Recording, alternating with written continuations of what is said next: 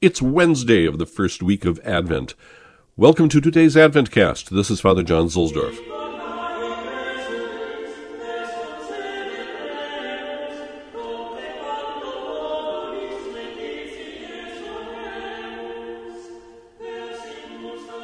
It's the 6th of December, and therefore the feast day of Saint Nicholas, Hagios Nikolaos, Nikolaos meaning victory of the people.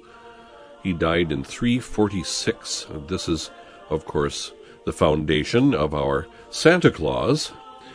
He's also called Nicholas the Wonder Worker because of the many miracles attributed to him, including the giving of gifts to people in need.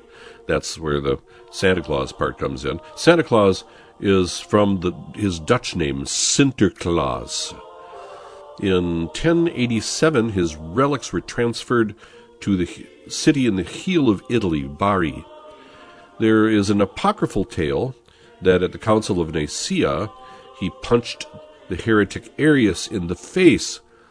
It's almost certainly not true, but it's ripe for the old Italian proverb, se non è vero è ben trovato. Even if it isn't true, it's still a darn good story.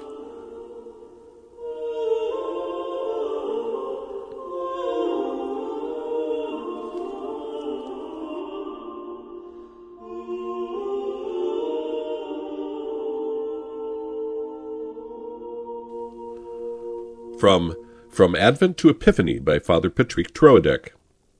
The places which have been the theater of the crime, the spectacle of sin, will have to be purified before receiving the perfection of glory which our Lord wills to confer on them in his final coming. That is why the world will perish by fire. See 2 Peter 3, verses 6-7. Then, after the final conflagration, will take place the resurrection of the body. The breath of God will reanimate the ashes of men, and will place them in a fixed and invariable state. Man therefore awaits two renewals, one within himself by the operation of the Holy Ghost, and the other the reappearance of his mortal remains at the blessed resurrection.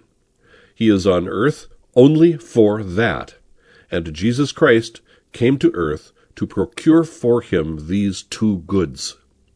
As Bossuet wrote, what obliges the flesh to the necessity of being corrupted is that it is an attraction to evil, a source of wicked desires, ultimately a sinful flesh, in the words of the Apostle. To those who would doubt the resurrection of the body, John Chrysostom replies, "Have you therefore forgotten that God created man in drawing him out of nothing? It will therefore be much easier for him to give back life to him." Only the just will rise again to glory and to true life. The impious will also rise again, but to their confusion and their unhappiness. St. Paul tells us, "We shall all indeed rise," to which he adds, "but we shall not all be changed." 1 Corinthians 15, verse 51. Lord Jesus, in seeing how my flesh so often inclines me to sin, I understand that I ought to mortify myself. I accept also the hard law of suffering and death in expiation for my sins.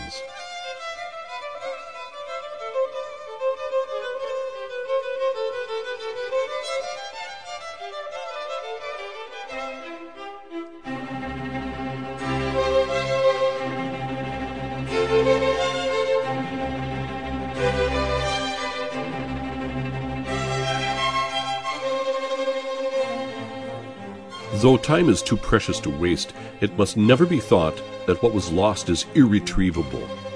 Once the divine is introduced, then comes the opportunity to make up for losses.